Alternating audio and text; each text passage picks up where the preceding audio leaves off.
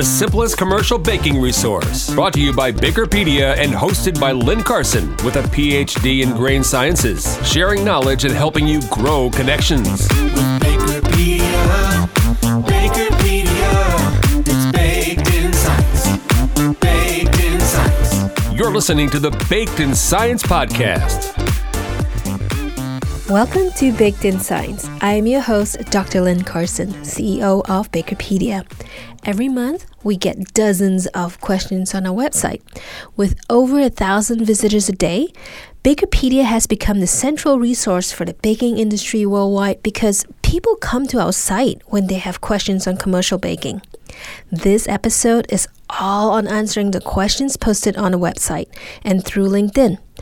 It's done with my special friend, Dr. Debi Rogers from AIB International.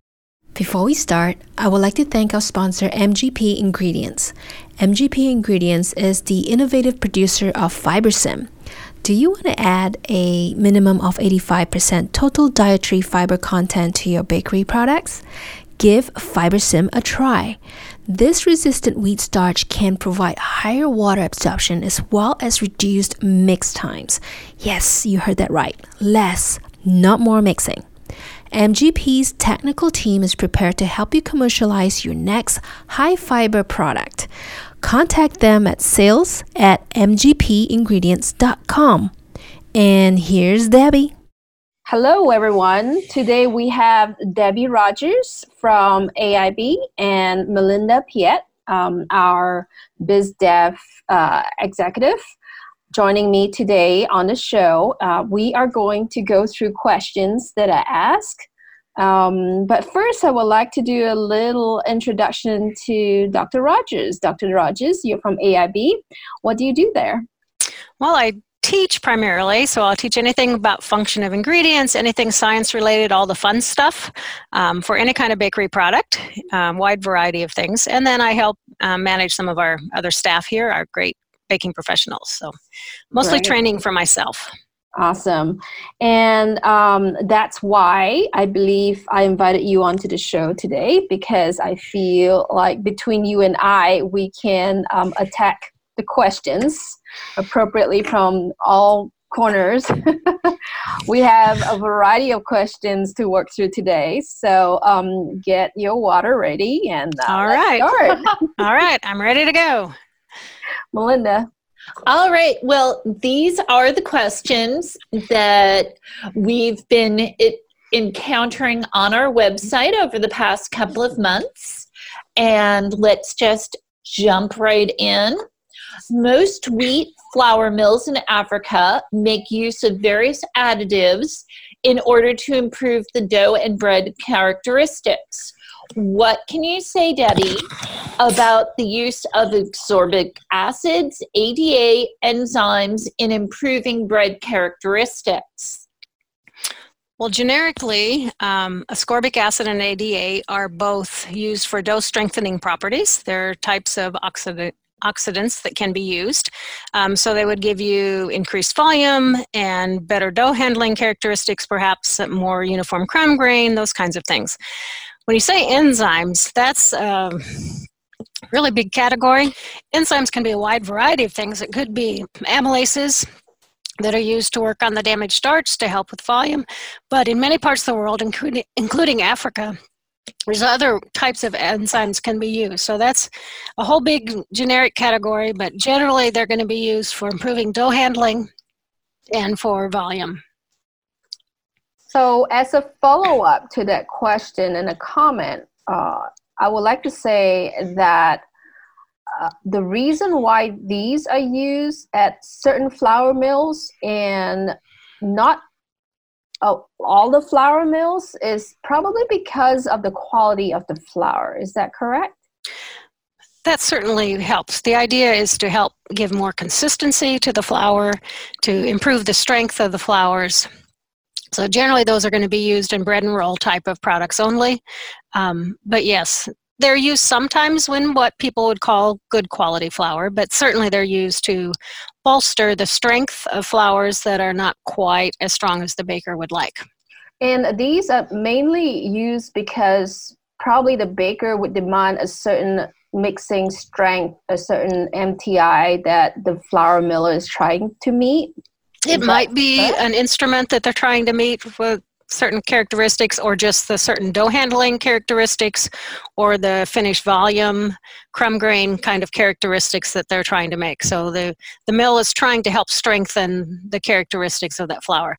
If they're adding the alpha amylase or malt as the enzyme, then they're also looking at improved fermentation, which the ADA and ascorbic acid don't impact the fermentation. So I believe the baker has the right to ask what they want in there, and also the right to refuse what they don't want in there. And that's going to vary between countries on how, in theory, yes, that is true. In reality, it may vary with what the size of the baker is compared to what the mill is producing. You know, if you're a little guy and the mill is making this flour for everybody else, you may not have the flexibility to get something different. But as a general rule, yes, the baker should know what's in there and should be able to have some say. Okay. In an ideal world, at least. Yeah. I hope every baker out there understands that, you know, the quality of your product is going to improve once you increase the production quantity of it. So the more you produce of something, the more you have to say in what kind of flour quality you get. So That's really right. to focus on product quantity and quality as you go along baking. And could you suggest what kind of shortening is best for high quality buns with a very soft texture, good volume, and a shiny, smooth surface finish? A lot of bakers now will actually be using oil, soy oil or some other kind of oil in their buns, probably in that 5 to 10% range. If you're using a shortening, you probably would want kind of a medium melt point type of shortening. That's kind of a generic shortening that's used in a lot of different applications to give you that soft texture. But often if you really want that softness and sheen, oil may work a little bit better than a true shortening. So that's my question is, does shortening really contribute to the shiny and smooth surface finish? Or is that something else? The texture, definitely. The surface, again, I think the oil contributes a little bit more than the shortening. Oh, okay. But certainly the shortening can help with that. Okay. So when they ask what kind of shortening, so do we just talk just regular vegetable shortening or ghee, or, you know, what is a good shortening? Those are all going to have different flavor components. So if you need to consider that when you're looking at it. Some people would say butter is always better. You know, that's just for the flavor characteristic. But certainly butter or ghee are going to help with some of the color and the flavor. Right. Any vegetable shortening can certainly be used in buns. So whatever you can reasonably obtain consistently is probably going to be the big thing. So I think part of the question here is, say, if I have both access to oil and to shortening, just regular vegetable shortening, it's hard. Which do you think will give me a softer texture and better shine? Is it one or the other, or they equally work the same? The shine you might get a little more from the oil. Okay. All right. The softness, I don't think there's going to be a lot of difference between, unless you have an extremely hard shortening. You don't want to use hard fat flakes, something of that sort. That's too hard of a texture. That's true. Well, that's a good suggestion. And so cultured wheat, is this sold wet or is it sold dry? Yes. I know. It's both. Yeah. I think most people would prefer to have the dry, and I guess the question comes back to what is the purpose of adding the cultured wheat? But if we are talking about for shelf life purposes, mold inhibition, whichever is easier for you to obtain and to use. I've had much more experience with the dry than with anything wet, but I do know that there are companies that do provide the wet form if you would like to have that. But I think if somebody does provide the wet form of cultured wheat, does it need to be refrigerated or something? I would assume that it needs to be refrigerated. Yeah. So that's why a lot of very quickly. Yeah, that's why a lot of cultured wheat out there is dry, because you don't need to refrigerate it, and it's also easier to dispense, right? Very easy to dispense. Yeah. So it certainly is the easiest way to do it. But I do know that companies provide the wet if the baker prefers to use that for some reason. Yeah, that's interesting. That's an interesting question. What is the actual effect of high or low water abs values obtained from a farinograph on the dough characteristics, mixing properties, and bread aspects? Well, I'm assuming that they're applying those absorptions, high absorption or low absorption for the farinograph, and using those in the product. Is that how you are interpreting that, Lynn? That question? So if we're talking, we have high absorption in your dough, you're going to have slack, sticky product. You're going to be having what appears to be faster fermentation. So you may get overproofing, which then may lead to, wheat crumb, flat tops, low volume from collapse, those kinds of things from the excess absorption. And the opposite from low absorption, you're going to have very tight doughs that will be difficult sheeting molding. You're not going to get good seals on them as you're molding them. Less oven spring from the dough being a little bit too tight. Dry texture. Whole myriad of things from low absorption. That's true. I mean, this question itself is like an entire session in your residence course. So I suggest that people listening to this should go to AIB residence course to understand. There's a lot. There's no simple answer. Yes, there's not a simple answer. It's not a simple answer. I mean, it's that's why what we do at BAKERpedia is important. Because we give sporadic short answers, but to really address the bigger questions on how to figure out farinograph issues and flour quality, people really need to reach out to you guys at AIB and understand that that's what the residence course is for.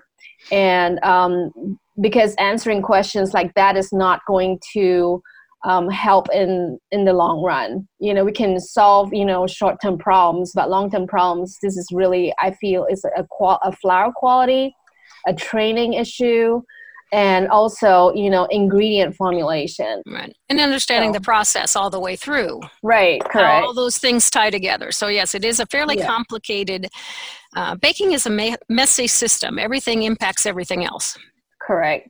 I mean, our farinograph page could answer, quick questions on high and low water absorption, but how these affect dough characteristics and mixing properties needs to be, it's a whole training session just based on farinograph absorption. We'll be glad to help more detail with training. Yeah, we'll send them your way. All right. Thank you.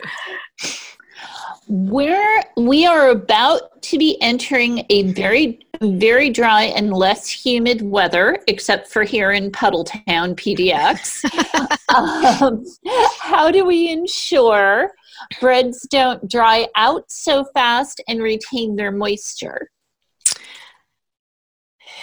What kind of packaging is being used? Again, these are, we don't get much information. Yeah. So if you have the proper packaging, then the issue is probably over cooling. Yeah, I think that's the issue right there. The cooling time has been allowed to get too long, so you're losing too much humidity from the moisture from the product before you get it packaged, and then you're just fighting a losing battle after that in a very dry environment.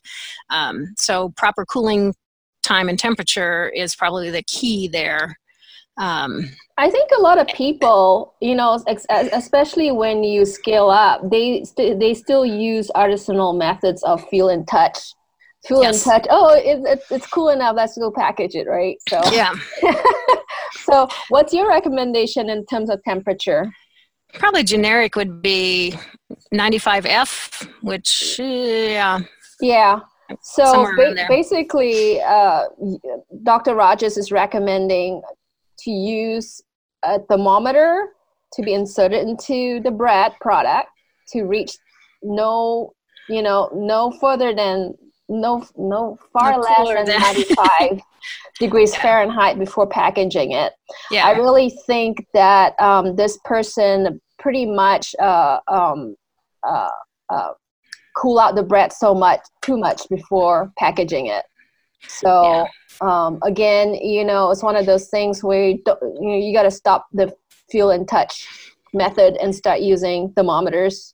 Yeah, and some of the products may need to be packaged even warmer than that, depending on what they are and what the moisture content, how much you've done. It can be a combination also with the bake loss. If you've overbaked it a little bit and then you give it too long a cooling time, then you're really going to be very low. That's true. Water. So. Right, that's true. So, in terms of packaging, there's always this fine line between putting too much moisture in and then drying it out. Yes. So what is your best recommendation to thread that fine line? I'm not sure I understand. Like packaging. If you don't cool it enough, then you're going to get condensation. Right. Or have the risk of condensation, which is going to contribute to potential mold growth. If you overcool it and it gets too low a temperature, you may be drying it too much, especially in a very dry environment. Right. Then it'll be more the staling type of product that you face. And there you may need some variations in your formulation, that when you have extremely, seasonal times when you're getting into that low moisture, low humidity, more dry, you may need a little more crumb softener of some type, either fat or oil, which is the easiest crumb softener we have, and we often forget about that, or some other type of softener, enzymes, or adding an emulsifier of some sort. You may need to have a little different formulation in that drier time to keep the texture softer than you would in the more humid climate. So you might have to do some seasonal variations on your formula. There you go. Speaking of staleness, how best can we reduce it? And what additives and enzymes can be added to flour in order to reduce it in bread? Well, again, fat or oil is also always the one we forget about. Just increase the fat a little bit, you get a little more softness. Of course, that messes up calorie count. Mono and diglycerides, particularly monoglycerides, are very, very effective. SSL, datum to some extent. Amylases, there are a lot of enzyme solutions that are available from a variety of companies. Most are based on some sort of alpha amylase type, whether it's a multigenic, also some xylanases, some other combinations of enzymes can be used. Again, it's going to vary a little bit on what type of product you're putting it into, which works the best. But there are a lot of enzymes that the bakery can add, probably not have the mill, but these are added at the bakery that could be used to help reduce the staleness. And I like to add to that too, don't bake it too much. Yeah, that's exactly right. Yeah, don't dry it out. If you dry it out, you've got croutons no matter what you do. Exactly. What happens when proofing dough begins to bulge out, like bubbles from certain areas? This one is a really interesting question. Again, there's a lot of things that could be causing this, so it's difficult to troubleshoot from afar. Excess gas production in the dough or weakness in the dough is generally where it's coming from. You've got that bubble that's capturing, and you maybe have coalescence underneath that are causing these. Often would be called a blister. You have overmixing, overproofing, weaker flour, excess humidity in the proof box. Yeah, a whole myriad of things can be contributing to to that cause or that problem. That's true. It's so hard to answer this question, not really knowing what the process conditions are. Yeah, it's a lot to do with dough instability and proofing most of the time. So, but if you don't get the dough right up before you get to the proofing, you can. I mean, that could be the root cause. So, yeah. What does the stability in minutes actually mean for the Fahrenograph? I find it hard to relate it with bread quality. Also, does it have anything to do with the shelf life of the bread?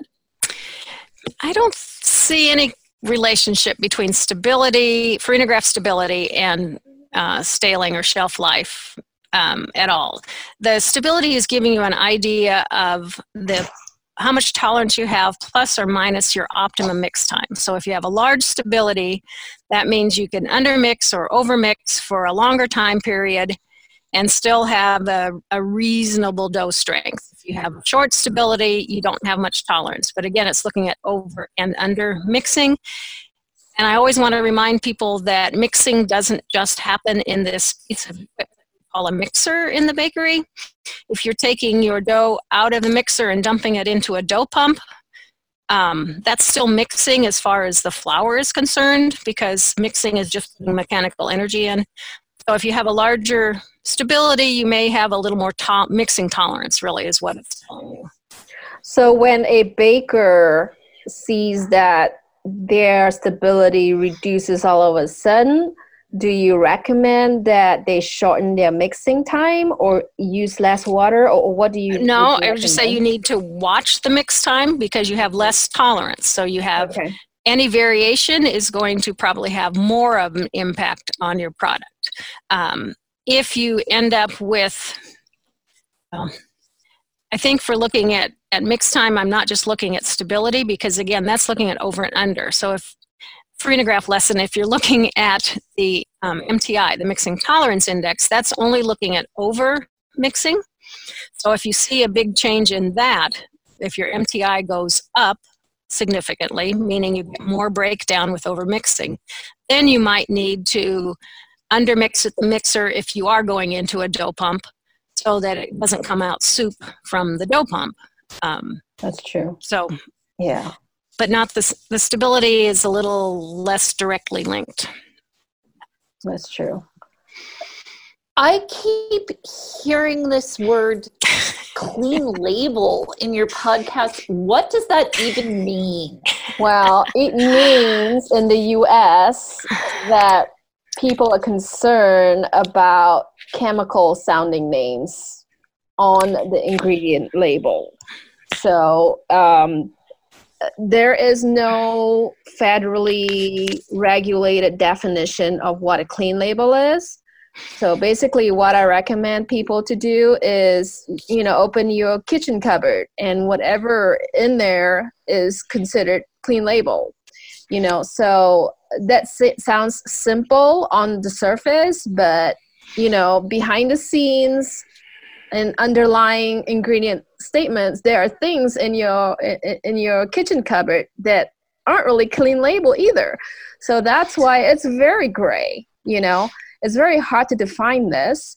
It really depends on your audience, who you're targeting, and really where do you want to end up. And in the US, there are certain supermarkets that have their own definition of clean, that don't allow bromates, that don't allow ADA, or even some don't allow SSL. Even though they are all FDA approved ingredients. So it really depends who your audience are. Debbie, do you have anything to add to what you feel is considered clean label?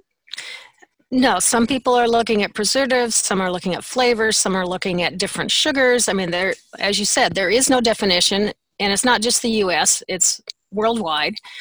There are no set definitions, and it's what your consumers, you just have to listen to your customers and try to guess what they will and will not accept.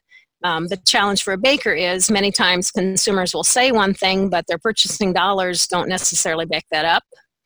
So it is an ongoing challenge for the food industry, not just the baking industry. So when I was in London, actually, I went to the aisles to the grocery aisles. And in London, I think in most of Europe, they don't call it the clean label. They call it free from. And it really intrigues me because they are more familiar to that term free from than they are clean label. So for that free from aisle, which it still like confuses me, what would anyone want to call an aisle free from aisle? It's just stacked with free from dairy, free from gluten, free from artificial, preservatives. So, it's a whole different movement outside the US altogether. And I feel that the free from movement in Europe is what's pushing the gluten-free trend in Europe, because I feel like the gluten-free trend in Europe is so much stronger. I don't know what's your perspective on that, Debbie. Yeah, but a little bit that has to do with human genetics, that Europe will have a higher concentration of people who technically are celiac, so really do need the gluten-free products. But the free from, it's just as confusing as the clean label, and we do see some free from here in the States also. So how are you going to market? Labeling here, you have to be a little cautious because of the FDA labeling laws to make sure that you do that. And I can put a plug in that if anyone has labeling questions, we have a great group here at AIB that can answer those questions. I do not attempt to answer labeling. Label is a whole different. It's a whole other world. Right. Why are my hamburger buns continuing to stick to my pans?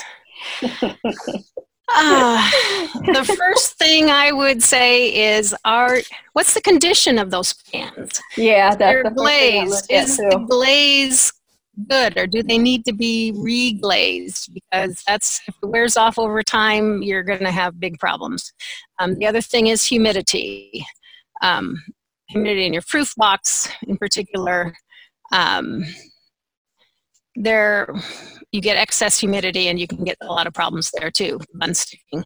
There are some new types of pans out in the last few years that don't require you to reglaze them. They're more of a Teflon type of pan. But check the humidity in your proof box and look at the conditions of the pans. My two first keys. And what's the difference between patent flour and clear flour? Short answer. If patent flour is going to be more concentrated heart of the endosperm, the clear flour is what is removed, the difference between a straight grade flour and a patent flour. So it's still mostly endosperm, but it has a higher concentration of the bran, alurone, germ, the outside portions of the kernel. So it's going to be a darker color, have a more bucky, stronger, more elastic type of texture to products made from it. Color, ash is going to be much higher because you have more of the alurone bran that's in there. I make hand-tossed pizza like Domino's. I keep the fresh dough ball in the refrigerator for 6 days, well covered. But the problem is my dough ball, which exceeds the shelf life of 3 days to rise properly, doesn't bake well at all. I have a Convair pizza oven. I bake pizza at 245 degrees for 6 minutes. Please help me. Doesn't bake well. I'm not sure what they're meaning, but I assume you're not getting fermentation. So generally your yeast is burning out. Keeping dough is still going to continue to age in the retarder. The yeast is going to continue a very slow fermentation, and you're just running out of sugars for the yeast, I would guess. Generally, 2 or 3 days is the recommended time for most yeast. There are some special yeasts that you could use that would allow you to have a little longer fermentation, but it's still going to be happening in the retarder. It doesn't stop. You'd freeze it if you want a longer shelf life. Then you run into some other challenges. But if you're saying that you're not getting the crust volume, you're not getting the color on the crust, blotchy, pale, that's because your yeast is just running out of sugars and isn't functioning anymore. I would guess that's what they're referring to. But you're just trying to keep it too many days. There are also some very specialized yeasts that can be used, but again, for a home baker, for making small batches, probably may not be worth the cost. So would you recommend calcium propionate to spray on yeast risen donuts after frying? What would you approximate the shelf life to be if you did so? I don't think calcium propionate is all that soluble. So spraying CalPro on a product may not be the best option. You can spray propionic acid.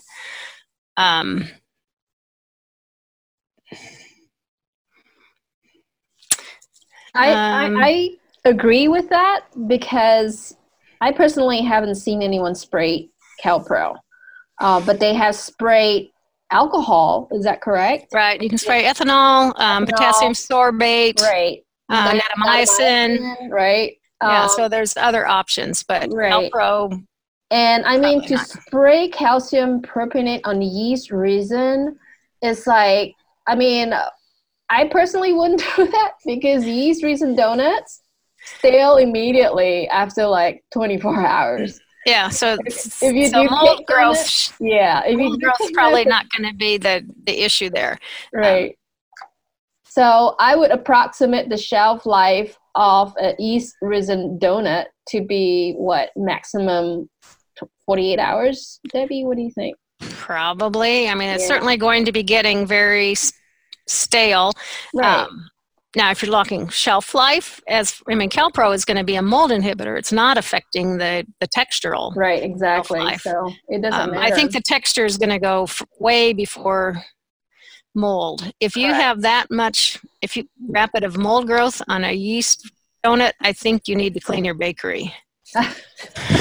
Sorry if I insult anybody. But it should not be a problem. I think you are so on point with that one. But let's put this towards a cake donut. What about a cake donut? They're much longer shelf life. Yeah, I mean, what would you do to recommend to reduce antimicrobial growth? Again, you could use potassium sorbate, sorbic acid, natamycin. Ethanol probably won't work as well. That's true. But there are, a lot of snack cakes and cake donut type of products. Those, if you can use chemical preservatives, those would be ones that could be used for extending that shelf life. Right. So speaking of mold, we mass produce sliced bread at our industrial bakery in rural India. During the monsoon season, again, Portland, we are facing severe problems of molding within 1 or 2 days of packaging. The cooling time is 2.5 hours, and we also use some preservatives to give a shelf life up to 5 days. What could be the possible reasons of molding so fast, and what can we do to resolve this? Wow. Humidity certainly is their enemy at that point. If it's a monsoon, you're going to have a really high humidity, and even though you cool it 2 to 5 or 2.5 hours, what is the temperature of that at that point in time? Vacuum cooling would be an option. They did say it was an industrial bakery, so a large-scale bakery. So vacuum cooling can be used. which would be a very quick cooling. And then you could package it so that you don't have, you get the humidity, the water activity down very quickly in the product. So that could certainly be one option. Minimize contamination, again, back to cleaning the bakery, making sure all the employees are using proper sanitation. You can use some other types of mold inhibitors. They say they're using some preservatives, but I have no idea what or how much. What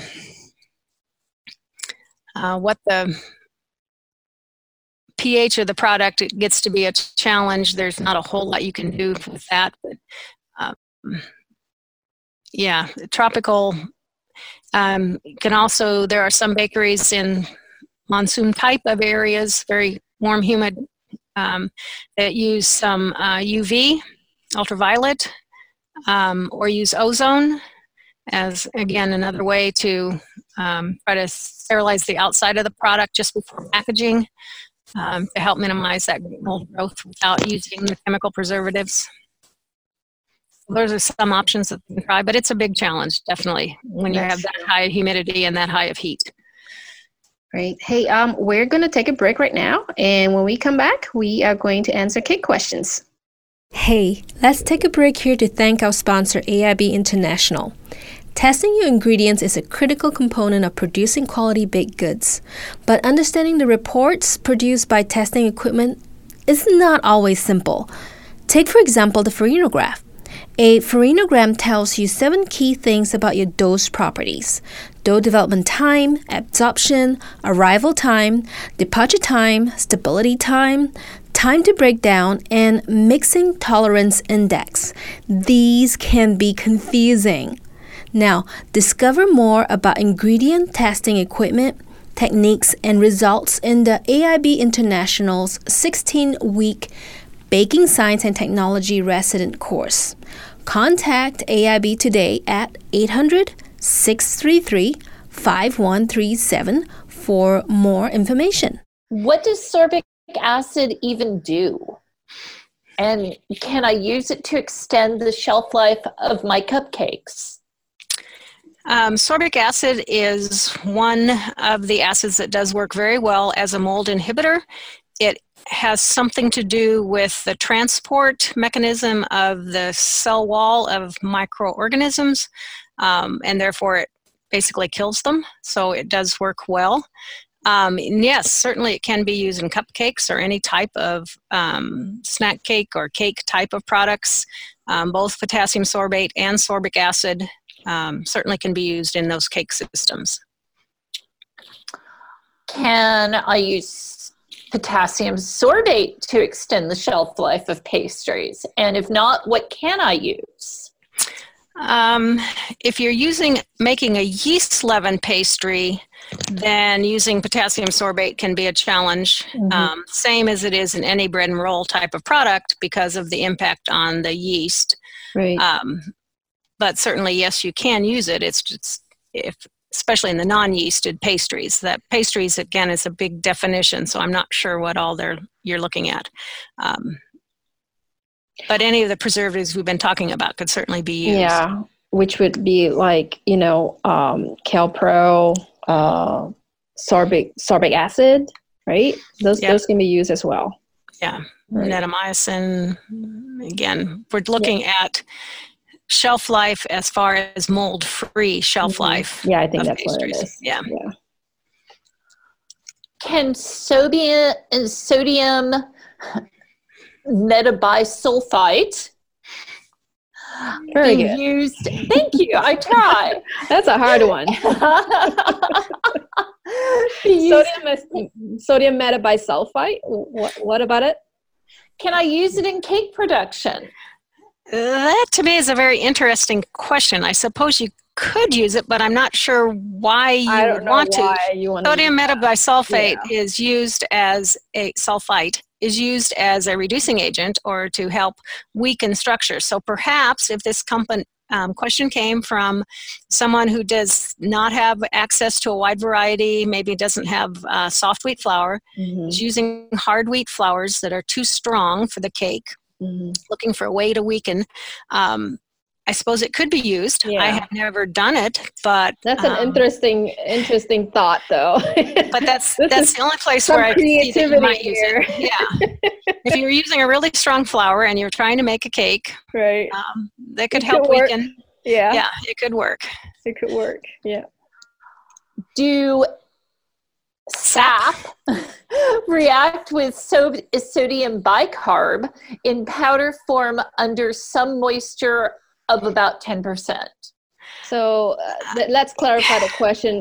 What you're asking is, does sap react with sodium bicarbonate even at a moisture of less than 10%? So I think what they're asking is, will your baking powder that is a sap and sodium bicarbonate, is it possible for that to react, let's say in the warehouse, in the dry form before you put it in your product? And the answer is yes.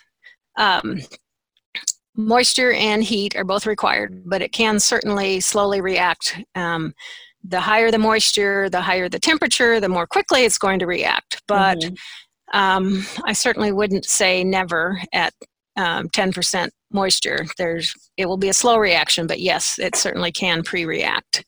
And with saps, there are a wide variety of saps, sodium acid pyrophosphate, usually sold by reaction rate number. So the higher the reaction rate, the more quickly you would have dangers of pre-reaction, because that means that they are a faster reacting in the mixer. They'll also be faster reacting under other conditions. Right. So the way I look at this is, maybe they're asking what is the best way, for a dry blend.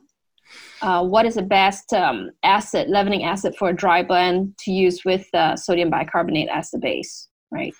Do you recommend anything? In that case, if you have a humid area and you're worried about pre-reaction, the slower the leavening acid is, the slower it would be reacting in the warehouse or prematurely, but that may not give you the reaction rate you need in your product. So maybe something like an encapsulated form?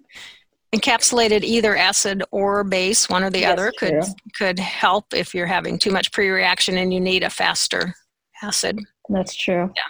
Oh, things we have at our fingertips today. That's right. Lots of options. Right. Speaking of modern baking science, can you recommend a chemical preservative for cake to give it a 3 to 4 month shelf life? I find that question very interesting because I don't see that kind of shelf life in the form of like a large loaf cake here in the US, but I saw plenty of it in Europe. So that gotta be some kind of magic in there, Debbie, for 3 to 4 months.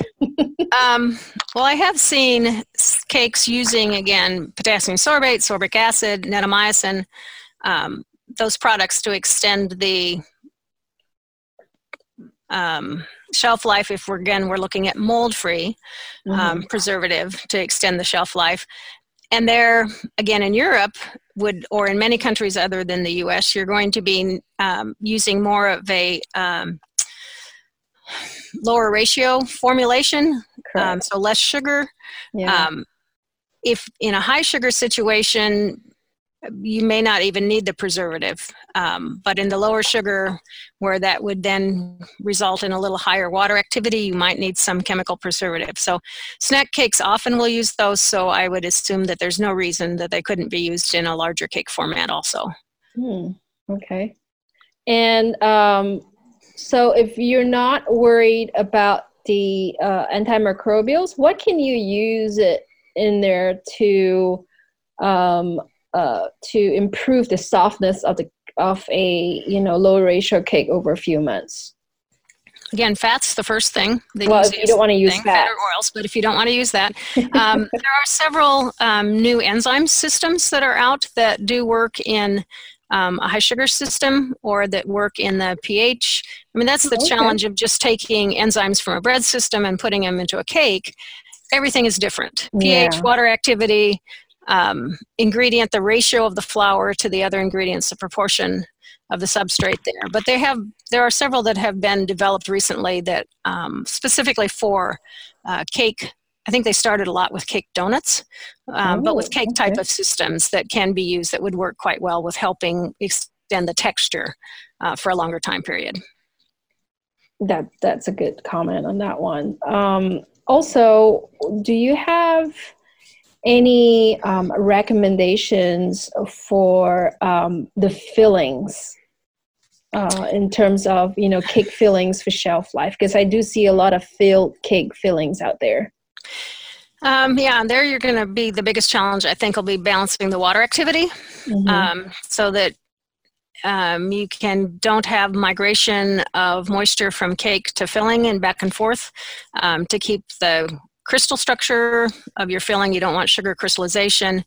And again, if you run into moisture migration issues where you're getting the higher water activity, whichever way it's going, you're going to have more likely to have mold growth. Generally, I don't think of fillings as generally having an issue with mold growth. It's more of changing the physical structure, texture, and that has to do with that balancing the water activity of the filling and the cake. I've got a question. Yeah, I've got a question posed to me before that. Modified starches, would they function well in such systems as fillings and cakes? They will certainly slow water migration.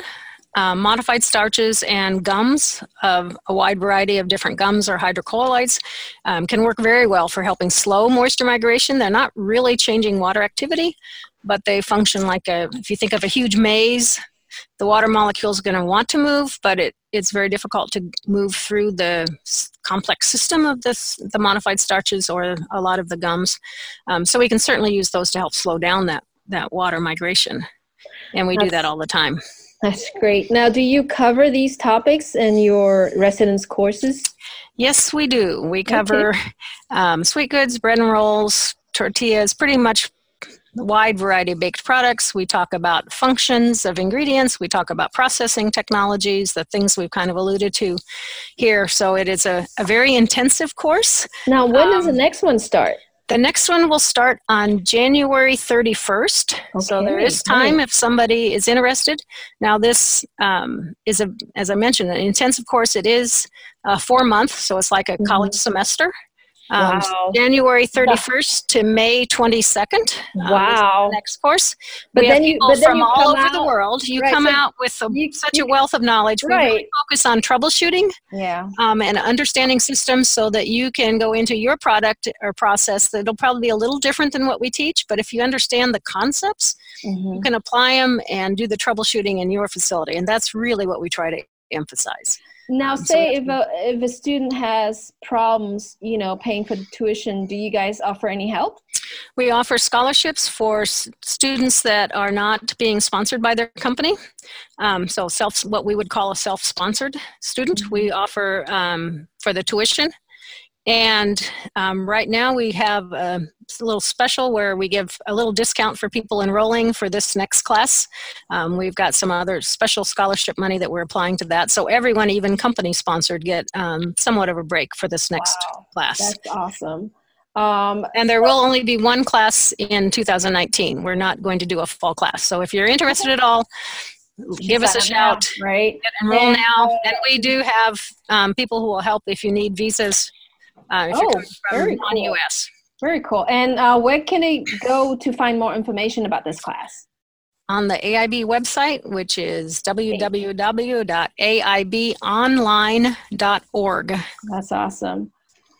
Debbie, thank you so much for dropping by today and helping me answer all these questions. And you can't imagine, every couple of months we just stacked up high with questions. So you are definitely the right person to approach to help me answer this. Well, it was quite all right. It was kind of fun to do. So thanks, Lynn. Nice meeting you, Debbie. Good to meet you, Melinda. Bye. Bye. A big thank you for De Laval Food Partners for bringing this episode to you. As Debbie mentioned, different enzymes have different functions, and a combination of these are required for your process. Rely on the experts at De Laval to deliver a clean enzyme solution for your bread, tortillas, flatbread, organic, gluten-free, and donuts. Go to De Laval Food Partners today at DELAVAUFOOD.com.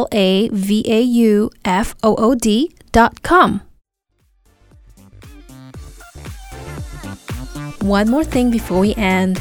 Please like, comment, and subscribe to Baked in Science. Till the next episode, bakers, keep asking those questions.